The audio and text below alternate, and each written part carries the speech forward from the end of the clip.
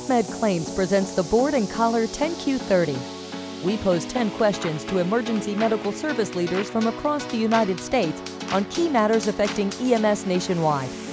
You'll find their unique responses interesting and thought-provoking, all in 30 minutes. Your host, QMC's Director of Client Services, Gary Harvat. Well, good day, everyone. My name is Gary Harvat. I'm from the Client Success Team at QuickMed Claims, and I am joined by my esteemed colleague, Chuck Humphrey. Hi, Chuck, everyone. believe it or not, is a retired guy, but we keep him on because he's just a wealth of knowledge, and he's good looking, too. So, anyway, all the EMS people never die, right? That's for sure. So we've got a great program today, and joining us today is Jonathan Collier. Jonathan is the Vice President of Mobile Medicine for Atrium Health, and we're going to do our 10Q30, which many of you have come to love and appreciate.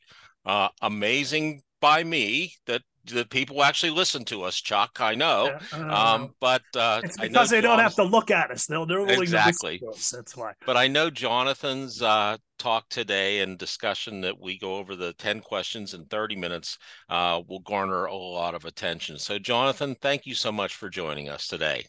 Thanks for having me. I'm really excited to talk about the program and just engage in the industry for sure. Well, that's a great segue. So thank you for that. So let's just start by telling us a little bit about you, your organization, and kind of what makes you tick and what got you into all of this craziness that Chuck and I have been involved with for so many years. A great question. So my background is primarily on the air medical side. So I've had the blessing and opportunity to work with incredible people for the last 22, 23 years, going back to starting at Rocky Mountain Helicopters, working at PHI Air Medical and seeing them through a lot of their growth in business development and operations. Worked in their operations in the East Coast and got to work with some incredible people. Went from a publicly traded organization down to be the CEO of a small air medical company out of Boise, Idaho, if you can believe, that was Summit Air Ambulance. From there, went to Air Methods, where I was an executive and the Senior Vice President of Operations for Air Methods for a number of years. So obviously large organization through a period of consolidation where I had the western half of the US and a fantastic team that made me look good, that I had a lot of fun with as we went through some ups and downs in the mid 2010s. And then from there went to to Apollo MedFlight for the last 5 years, where I was the Chief Strategy Officer. And then just under a year ago, about 9 months ago, I had the opportunity to join Atrium Health and become their Vice President of Mobile Medicine. So as you can tell, a lot of background in the pre-hospital, but in my career, one of my favorite aspects has been working with health systems and communities in managing patients and how they get to where they need to be and providing that community service. And so from the seat that I'm sitting in now, I just get excited every day because mobile medicine within Atrium and Advocate, our growing umbrella of organizations, really is unique in that we touch all aspects of patient coordination and movement, to where this is really the first time that I've worked for an organization where I can say it is a fully integrated patient management system. And I'd love to go into more detail about that. There's so much history here. I mean, if you look at Carolinas Medical Center and Charlotte Memorial going back 36 years. They started MedCenter Air in 1986 with the first transport was of a NASCAR driver injured in a race at Charlotte Motor Speedway in a Bell 206, no less. So that's taking it back a ways. By the time I got into the industry, a Bell 206 was something you looked at and thought you can fit one person in there, right? But that's what they started with and had a lot of success with. They added fixed wing in 1987 with the King Air 200, an aircraft that a lot of us have worked with over the years. They added a jet in 2007 with the Citation. Really looked at the specialty teams in the early 90s and critical care ground added in the mid 90s in 1994. So growing from there, you add so many other services that we can get into, but MedCenter really seems to be MedCenter Air was the central focus that got Carolinas Medical Center and now Atrium into the patient transport business. And then around that, they've grown their services that are just incredible. And I would hold up their investment in equipment and people and operations against any organization or system I've been with. So clearly you can see that I've drunk the Kool-Aid and excited about this organization. Well, I don't know about drink the Kool-Aid. I think your passion shows, which is very, very inspiring. I have to tell you, because our industry today isn't one to get excited about in many cases, but seeing you at your point in your career be that excited about what you're doing, that's refreshing. Gee, I don't know about you, but I just that opening line makes me more than interested in many 10Qs that we've done. That's for sure. It's really nice to see a person who's excited about their position in the organization they're working for. I will tell you that Jonathan just took me down memory lane here, because he mentioned some older aircraft, and I will tell you, here we go. They're definitely dating yourself here, Gare. Mine kind of started and was affiliated with an Alouette. Yeah. And which was, basically, just a bunch of fiberglass with a rubber band, and somehow it flew. Did you use an oar to push the aircraft too? I mean, they used to, right? I think they called it prime the fuel with a one of the flight nurses, we called them bobby pins. And, like on cold nights, they had to get somebody out of there, and out it went. But you mentioned an organization that has long been near to my heart, because they were there for those Alouettes, and that was Rocky Mountain Helicopters, which was a great organization. I worked with them when I was with the flight program here in Pittsburgh, and they were all good people, and I have very fond memories of all of them. So that's great. But so 9 months on the job, Jonathan. I mean, really, you've jumped in with both feet, and that's great. You're obviously liking what you're doing, and probably have some plans for the future. Tell us a little bit about both the ground and the air side. If you could give us a little more detail, we'd be delighted to hear that. Of course. So I almost have to run through methodically in my mind the different aspects of it, because truly this program touches mobile medicine as a division, touches from when patients first come into the system all the way through their home. So let me highlight a few things and redirect if you need me to. But what I get excited about is, so we have what most health systems would either call a transfer center, physician connection line. We have our transfer center, what we call the capacity command center. And as part of that, we have our communications and dispatch center. So really, we may have patients that come in the system through Atrium affiliated hospitals or external hospitals that are looking to move patients into the system in the Charlotte market, in the Wake Forest, Winston-Salem market. In the Southeast, we have referral patterns that would go through one of our transfer centers, communication centers, that then they find a bed, find a physician. I recently had a friend, and you probably have similar circumstances in your careers. Me being in administration, I've always heard of friends or people that are stuck overseas, and I've been able to refer them to others when they were stuck and needed a transport. For the first time in my career, I had a friend who their spouse was injured overseas in the Caribbean. They called, were not able to find a bed, not able to find transport. And for the first time in my career, I could say, I can help with that. And so called my team, they were able to find a bed, find a physician, and then we were able to coordinate transport with one of our jets. So that communication center aspect, capacity command center, is the first entry point. From there, I'll just touch on a few things. So we have our critical care teams that could go by helicopter. So we have 4 rotary bases around Charlotte. We have 3 additional bases up around Winston-Salem that Wake Forest is a partner system of ours. And so we have 7 bases plus additional aircraft that of helicopters for spares that operate in and around the central North Carolina area.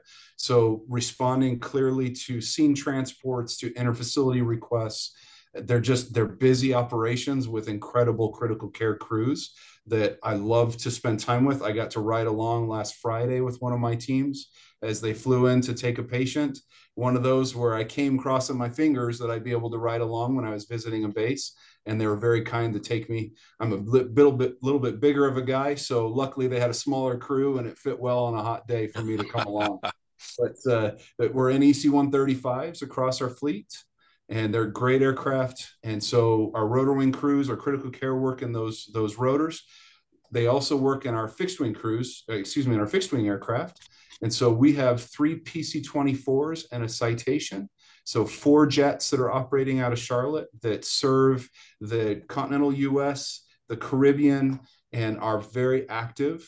So we do a lot with patient transport. We fly third-party teams, and then we fly a lot of organs. So we have an organ procurement organization within Atrium. So we're managing organs for North Carolina and other locations.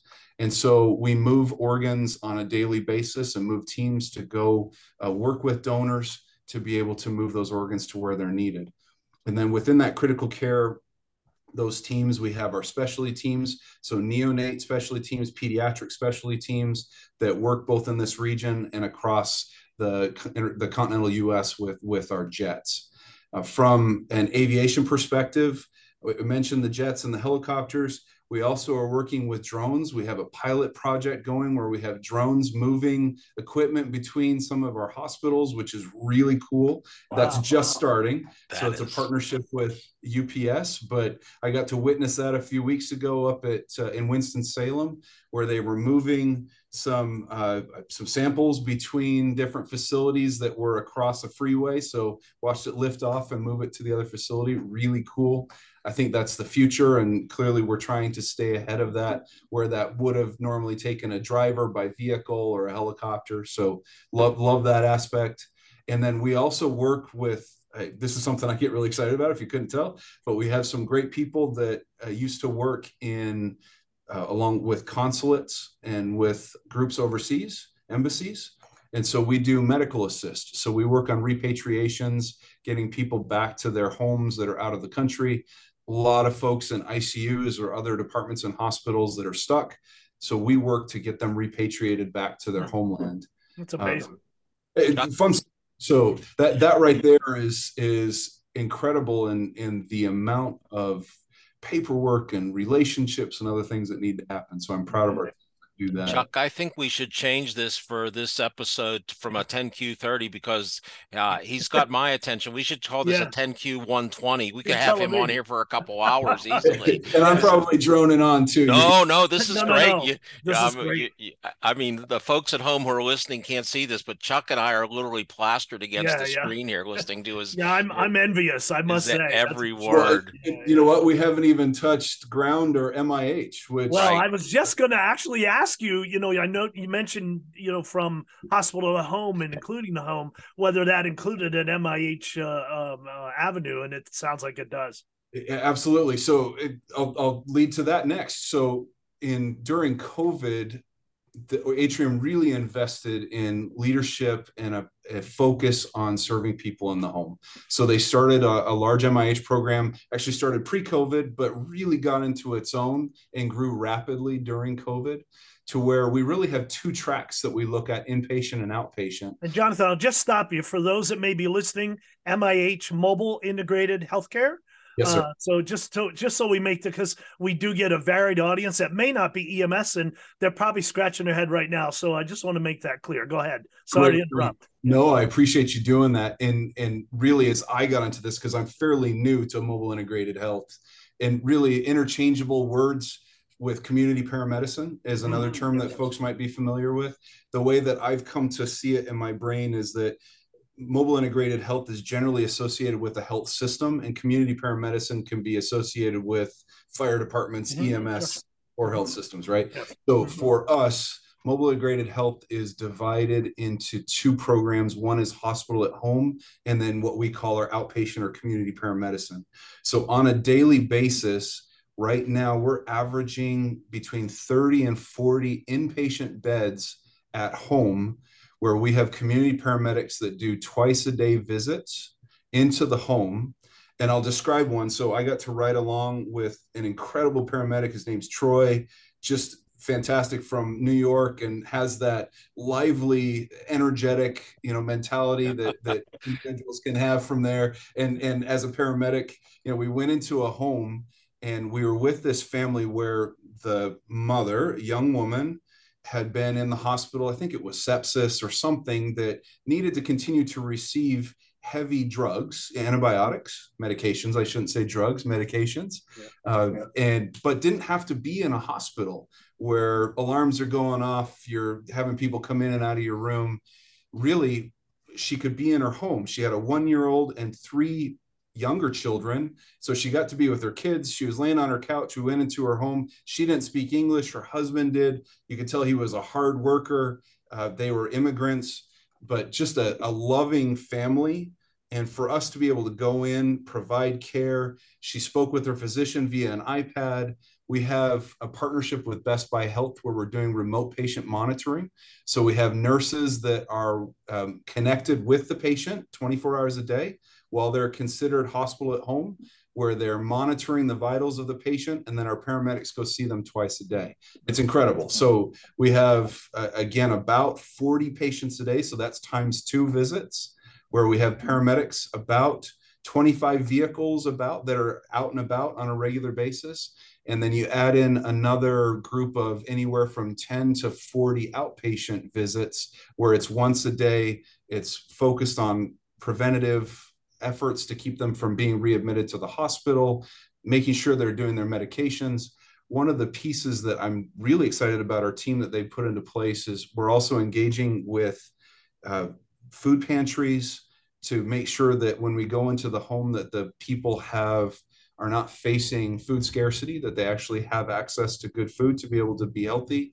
And then secondarily, we're working with, I just lost the name of the organization. You're going to hold this one against me, but they build homes, Habitat for Humanity. Habitat for Humanity. We work with them we're starting to work with them to be able to help with homes. So something as crazy as 2 weeks ago, we had a paramedic who went to a home where there were rampant bed bugs.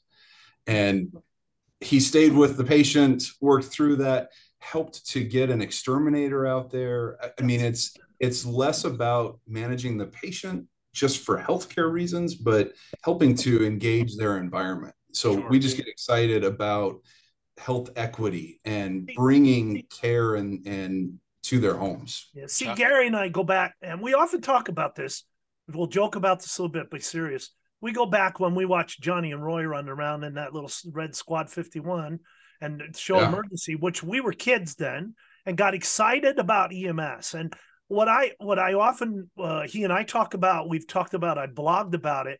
The next iteration of EMS isn't just going to be you call, we haul.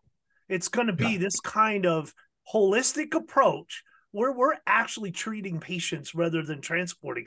It's so refreshing to hear your approach, because this is going to be the kind of pilot programs and things you're doing that will propel EMS to where we propelled and became modern EMS in our day, and paramedicine and all that. This is the next jump, and how exciting that is for you. That's fantastic. So Jonathan, I'm curious, and I think I probably know the answer, but what kind of feedback have you received from the patients and their families when this gentleman is coming into their home, helping an individual, not only with their care that they need, but also doing things like calling, as you mentioned, calling the exterminator? Like, my goodness, the family's got to be overwhelmed, especially if the families aren't relatively close to the patient in all cases, which I assume sometimes happens. So, I mean, can you share any of the family stories, what they're giving you back as a result of this? It's got to be tremendous.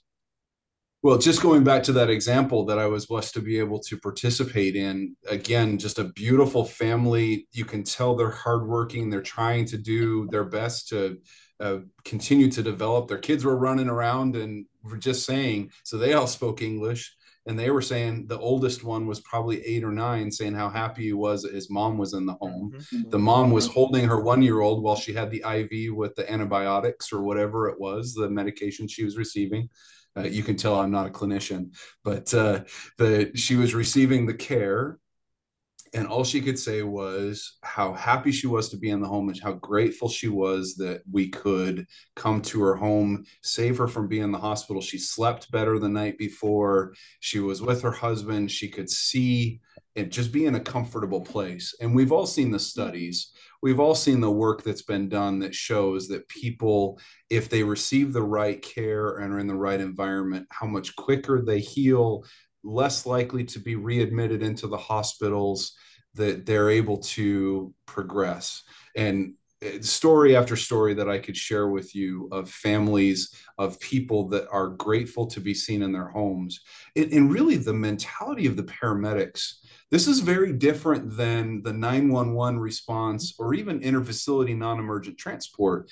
This is more of a care environment where you're staying with the patient. You may see the same patient day after day while you're on shift. So it's really a different type of paramedic model. So we're lucky that we have access to 911. We partner with organizations to provide 911 response. We do our ALS, BLS, and passenger services and wheelchair vans. So we're responsible for all of that for the system. So we are working on building that clinical ladder for somebody that may want to become an EMT, transition to a paramedic, advance into critical care paramedic, or comes in as a nurse, wants to advance to critical care nursing. Through these different avenues, we're trying to build an environment where people can progress in their care and want to work here, but also be able to see varying levels or different types of care. So if you want to go ride an ambulance, we've got the opportunity to do that. And you're moving patients that may be critical, maybe less so. Or if you want to go work in the home, we have that opportunity. So it's something that I get really excited about. And I know our crews do too. We have, maybe I sound Pollyannish, but we have issues like every system does. We have challenges that we need to overcome. But what I get excited about is in the last 9 months, being able to see the crews pull together and just continue to develop this culture of care and health equity and doing the right thing and trying to be compliant and just working hard, taking care of people. That's ultimately what it comes down to. Jonathan, you mentioned there's a 911 component. Are you involved in 911 directly at all, your staff, or? Great question. So right now in Charlotte, we are not. We do have a partnership with Union County, which is outside of Charlotte, where Atrium provides the staffing for their 911 service. So in effect, we're a vendor, and we have some great employees. I hate the word vendor. We're a partner to Union County in providing the staffing, but it's their program. However, we do have a number of hospitals that are part of Atrium now in Georgia. So Floyd and Navicent. Floyd is in Rome, Georgia, and Navicent's in Macon, Georgia. And they provide 911 services for multiple counties across their areas. And I can't say enough about the strength of those programs. Bud Owen is our leader for that area down there. He's so well known in Georgia for just doing things well and building a strong program that they have counties coming to them looking for services. And so I actually am really excited to build on what Bud and his team have going down in Georgia to look at, could we provide that in other areas? So while it's not a day-to-day focus of mine right now, it is an area that I feel like we have a level of expertise that I'm learning from. Well, I was asking because I was wondering if you integrate your community paramedicine into, treatment in place, telehealth, and even transport to alternate destinations like the ET3 model, whether you're extending into that, that kind of system status, or is it strictly within your hub there?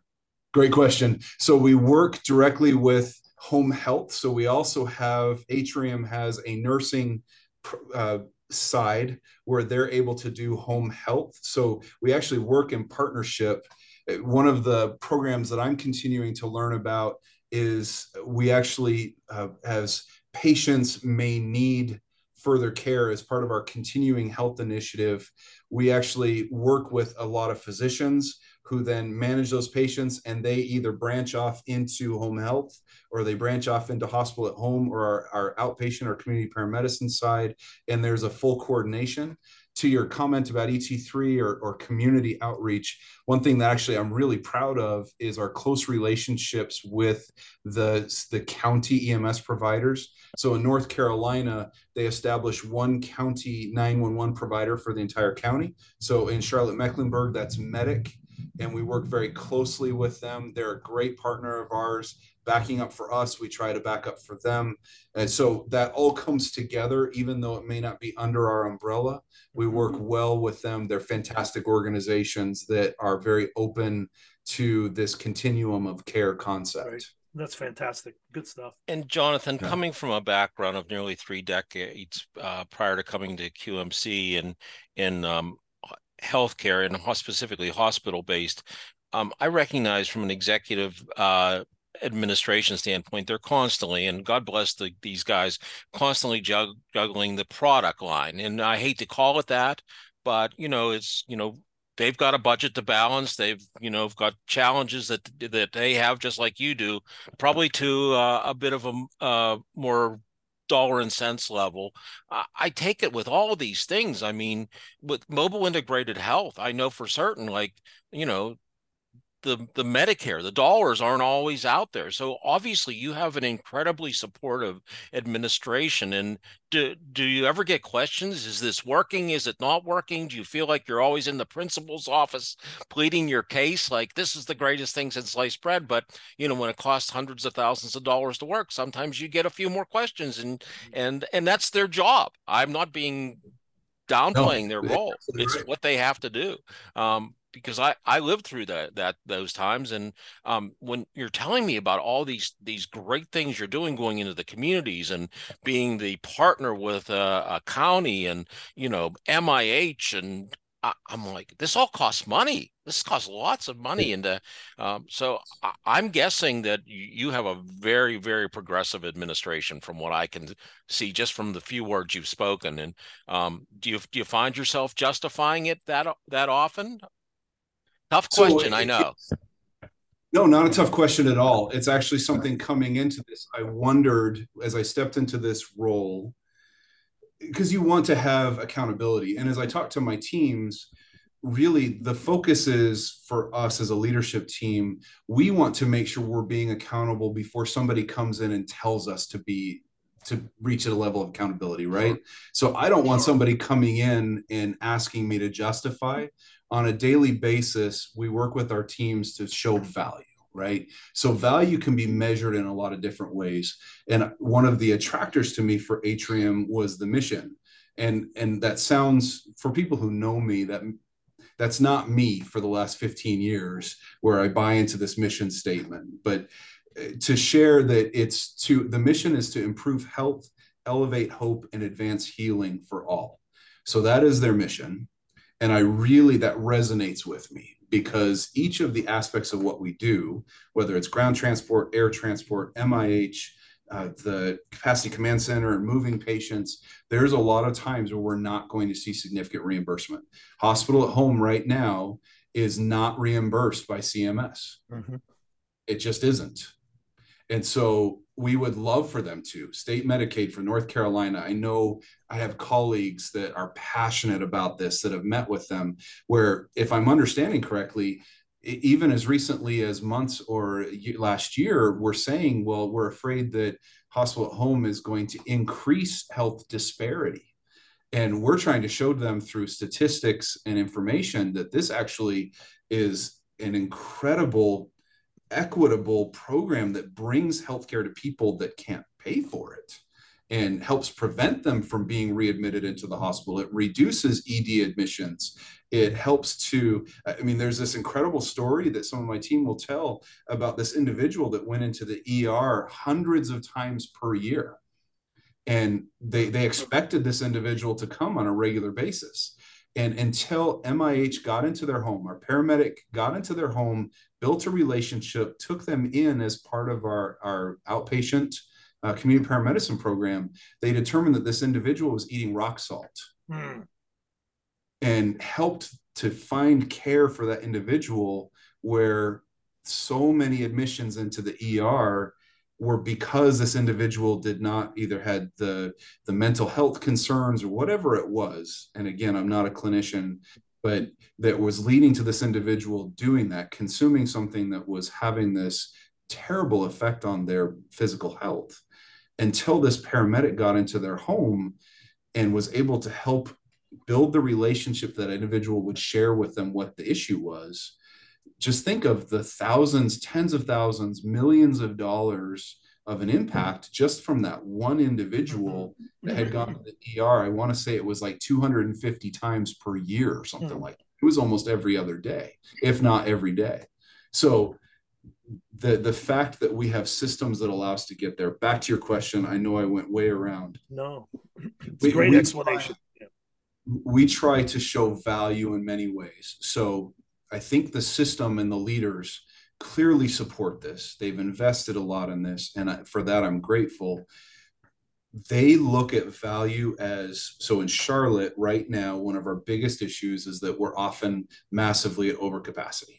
So we have multiple major facilities that have, I get a message that we're boarding 40 patients in the ER at one of our main hospitals. And so decompression, prevention of individuals going into the hospital, the movement of patients from the main hospital to other hospitals that can help manage those patients. That is a huge deal for our system that other systems may not face. So the investment in the ground ambulances, the teams, MIH, to help with decompression, that alone is a massive value to our system and to the community. You add into that the prevention of readmissions going into the ED. You add into that the community support where freestanding EDs or smaller hospitals may not be able to take care of those patients. That there's a lot of value we look to bring that's not just in dollars. However, at the same time, we work closely with our billing provider, QuickMed Claims, to make sure that where we can get reimbursed appropriately, either through contracts with commercial, through CMS, or through individuals, other parties, we do look to get reimbursed as much as possible. My goal is to be as financially frugal and efficient as possible while not jeopardizing the mission, and trying to show value through multiple avenues, the downstream revenue, the actual revenue, and then the service to the community and the patients. It's our goal to be a partner to our hospitals and to our community. Well stated. Yeah. Jonathan, you consider having a audience with some Senate committee in the next week to prove to them that CMS needs to pay for this. It's so frustrating to me. You know, they just announced they're going to end the ET3 demonstration program, which is so unbelievable. I'm frustrated simply because the amount of dollar savings that can be realized. Just for example, what you just said about, taking people out of readmissions and revisits to the ED and all that. Certainly there's not a direct ROI on that you can draw up on any one spreadsheet, but you have articulated exactly where we need to go, and using EMS as part of that is integral, and why there seems to be a logjam in Washington, D.C. and the state capitals about this issue just defies all logic. I wish you could testify in front of these committees, because you have articulated it better than I've heard anyone. And if you're listening out there, folks, take this recording and share it with your legislator, because this is exactly where EMS should be going. We are healthcare professionals, and we are not ambulance drivers. Jonathan is not an ambulance driver, and Gary and I may have been in our day, but this is exactly where we're going to, like you said, we're taking people and we're not excluding treatment. We're including people that could otherwise not be treated, and then treating them in the confines and the security of their own home. My gracious, what foresight! Absolutely. I'm truly impressed. Two pieces to that I think are not spoken enough about are the impact that this can have also on the shortage of nurses in hospitals. and physicians, where we're Yes. struggling as health systems to make sure we're not burning out our nurses and RTs and other clinicians in the hospitals. But then the second aspect is the focus that we need to invest in education and development for our paramedics, because they're such a vital part of this holistic care that we're moving towards. And so not only do I think we need to passionately advocate for reimbursement for these types of services, but also it helps to reduce the pressure on the hospitals and the nursing shortage and physicians and other RTs and techs and everybody that's impacted by overcrowded pressure EDs. And then it also would allow us to develop our systems of paramedics and EMTs that definitely need a path and to be supported and receive the type of compensation that will allow them to stay in that type of role. So those are all probably topics we could spend hours on, but I'm passionate about those, so I won't dive too deep into that hole. Jonathan, let's get a little more granular here as we close. You've got some great people. I don't know any of them, wouldn't know any of them, but just by the way you describe them, it sounds like you have total buy-in from your team, and that is just wonderful to hear. Along those lines, how does your organization, because this is a stress-filled job, you could love it, but it's still stress-filled. How do you guys take care of the caregivers? It's a great question, and one that we're continuing to evolve, and we need to do a better job. So as I came into this role, we're facing, like many people, turnover, people that are struggling with development and the stress and forces that are put upon them every day, the demands that are put upon them every day. And so for all of my personnel, whether that's fleet logistics people to EMTs, to paramedics, to RTs, to nurses, to our medical directors, to our managers, we have this wide group of people with so many differing backgrounds, and I'm sure I'm leaving people out. Our communication specialists, our nurse coordinators, everybody that's engaged in this process. There are so many pressures, and they're all vital to our success. And so first and foremost, we really as leaders need to do a good job of recognizing their efforts, of highlighting, supporting, helping to manage to a level of respect and civility. I think you have to have that as an underlying foundation. And so often in pressure situations, we lack our self-awareness and we start to lash out at people or spread our own individual personal challenges against others. And first and foremost, as a team, we have to emphasize civility, emphasize professionalism, gratitude, recognition, all the stuff that you learn in kindergarten and elementary school of what you're supposed to do. And I think that oftentimes that falls out of focus. And so one of the things that we need to do is focus on that. We need to make sure we're setting up safe environments, and safety has to be a daily discussion across all of our service lines, that we're providing the right equipment, the right environment, the right ability to speak up and have that crew resource management as part of their process on a daily basis. We need to make sure that we're setting them up for success. So from a compensation level, I feel that we're very blessed that we have the support to compensate our people. That's not just pay rates. That's also support with benefits, that's support with other aspects that we could get into of benefits. I think education is incredibly important. I touched on it earlier. We're trying to develop ladders where people can progress and improve so they don't feel like they're stuck in one place. I think that it's addressing issues as they come up, and that may be people issues, that may be operational issues. We are not perfect. In fact, I could probably spend the next 5 hours talking through areas that I'd like to see that we pull together as a team and improve. So we recognize we have areas for development, but I do believe we have the right people and the right support to be able to progress and take care of our people. This week is our Employee Appreciation Week at Atrium. And we're grateful to all of our teammates that use that word very regularly here, teammate and team. And I'm trying to buy into that. I believe in that concept. And so emphasizing the fact that all of our team and teammates are incredibly important. Right. Chuck, you had a question? Yeah, I just one thing. What's your greatest operational challenge right now today? Like, so we've heard wonderful things, and you've mentioned throughout, hey, we're not perfect. What's your biggest hurdle in making all this happen right now that you really that every day you wake up saying, oh, I wish I could get this off my plate. That's tough. I can probably do that too. Can I do a quick? You can do two. You Go got ahead. it. Sure. Absolutely. If you give me two. So right. so one would be so we have a large system. I've briefed you kind of on the spectrum of services we provide. It's supporting our communication specialists and capacity command center to appropriately triage and take advantage of our resources. So there is demand every day for our helicopters, our jets, our ground ambulances, MIH, and that all goes through our communication center. And that's hard to make sure we're triaging appropriately, getting all the data we need, using best metrics and coordinating services. And communicating to all of our requesters and partners out there. So let me ask you now, this real quick.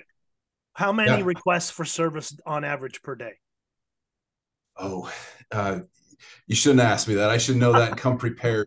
I'm just trying to set some context for the listener.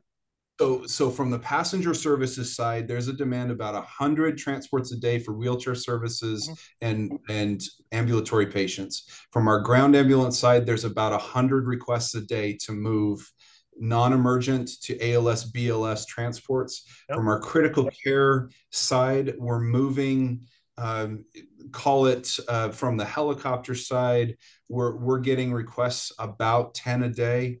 From our jets, we're averaging about 5 or 6 a day. So you add all the MIH is doing, like I said earlier, we're averaging 32, 33 times 2 right now of moving patients around. We also coordinate for behavioral health. Our fleet team manages all the vehicles, so there's a lot of coordination there. So I didn't give you a number. I think we get the picture.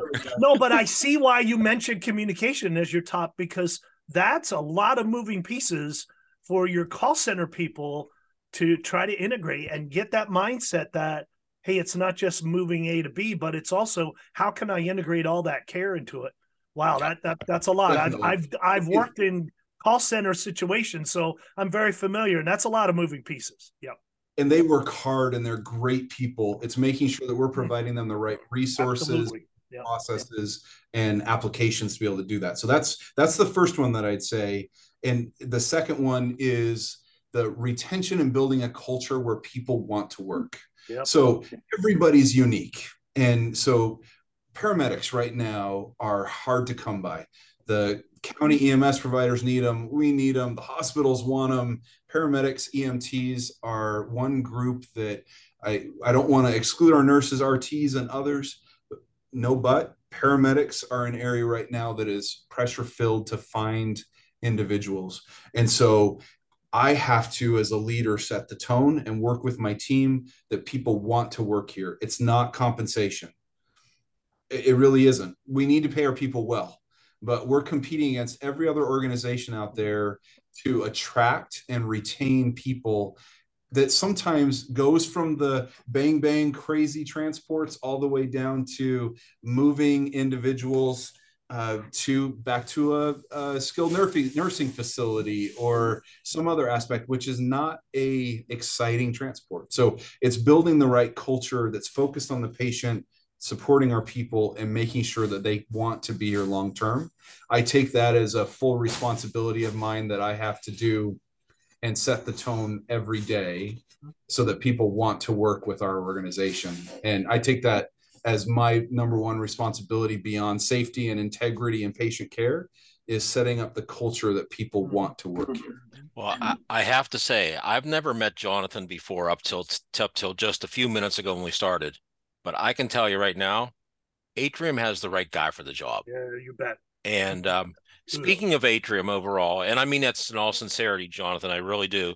Speaking of Atrium, you mentioned before we started recording today, Atrium as an organization is also growing. Can you give us a little information about that as we close here? Definitely. So I mentioned the Southeast region. So in the last couple of years, we've had the opportunity to partner with not only what used to be Carolina's Medical Center around Charlotte, which became Atrium. Then we added in our partners with Wake Forest Baptist Health. So that is Air Care, which is a fantastic historical air medical ground. They also have MIH. I could go into their hospitalist at home program. They have some fantastic things that they're doing up there that I could highlight as we align more and more and work together. They're wonderful to work with. Such a great program. And then I talked about our Floyd and Navicent programs down in Georgia. So that's what we would call our Southeast region that have joined as part of Atrium in the last few years. Just as I joined late last year, it was announced that we were partnering with Aurora Advocate based in Wisconsin and Illinois. So out of Chicago, Advocate Health. Our new combined organization is going to be known as Advocate Health. And we're working with our Midwest partners now to align and see how we can continue to build. One of the more interesting aspects is that they work with a lot of partners in the Midwest to provide a lot of the services that we do internally in the Southeast. So there are ways for us to build together and learn from each other with a different perspective, which I get excited about. Excellent. Yeah, that's great. Chuck, I know we could probably keep this gentleman on for literally another next hour 3 because hours, you're telling me.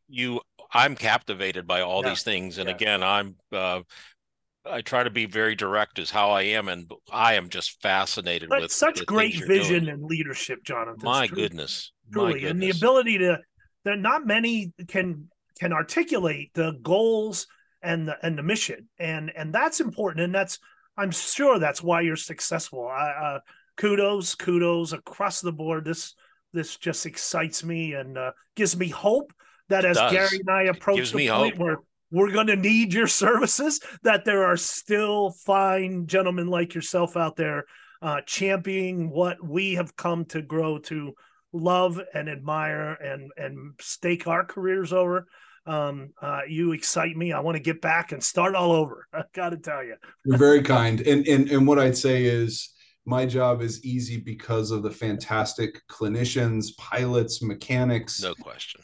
All these great folks and teammates that I get to work with. I get to sit and I just look forward to holding their bags and walking with them and listening to them as they work. Sitting in the comm center, sitting with, I got to watch one of our mechanics working on an aircraft the other day. And we have so many experts that because of their hard work and their focus on that outcome of taking care of that patient and getting home safely at the end of the shift, at the end of the day, if I just get out of their way most of the time, we're going to continue to progress. So it's well, and I applaud you for spending time with them. That's important. And I'm sure they appreciate that. And you certainly get, you have to be out in the street in order to get a view of what's going on. And kudos for not just sitting behind a desk. That's refreshing. That's refreshing. It is. Jonathan, we're going to put this out to on our podcast channel. It's picked up typically by iHeartRadio, Apple Podcasts, all the big ones out there. If people would have questions for you, and we found with these 10 Qs that people do have questions from time to time, and actually I'm kind of amazed that this little inner network sometimes forms of, hey, I heard you, can I bounce something off you, or can you tell me a little bit more about it? Are you open to people contacting you, and if so, how would they do it? Yes, very open, and you're welcome to reach out to me via email. So I'll share that, but it's my full name, Jonathan.Collier at atriumhealth.org. So JONATHAN.COLLIER at atriumhealth.org. We welcome insights. I'd love to recruit people. So anybody listening, I'm going to put a plug in for come work with us, because we could use fantastic clinicians, pilots, mechanics across the board. We'd love to talk to anybody that's interested, but I have a great team that we could connect you with. But regardless, people who have questions or want to continue to develop in the industry, I'd love to bounce ideas and make those connections. Well, thank you. And thank you for spending time with us today. We recognize we went over, and again, I'm kind of cutting us off here because I could ask another 10 or 15 questions, and my colleague Chuck, he can double me. He can do 30 to 40 more questions, trust me. But thank you for spending time from your day. And I think what I heard through all of this is, it does take a village, the pilots, the mechanics, the communication specialists, the whole team. And in the end, it takes a good leader to keep that village together. And it goes without saying that you're doing that. And I congratulate you and wish you all the best for the future. Thank you again for taking time, and we appreciate you being here in just so many ways. I'm sad that I'm retiring, because I know our paths would probably cross at some point at a conference or two. So I'm just going to have to make a Mecca South at some point and see if I can take this guy to lunch. So please do. The door's always open, but when I'll figure out a way to get up there soon. But I appreciate the opportunity to highlight what a great program that I get to be a part of. I'm very lucky.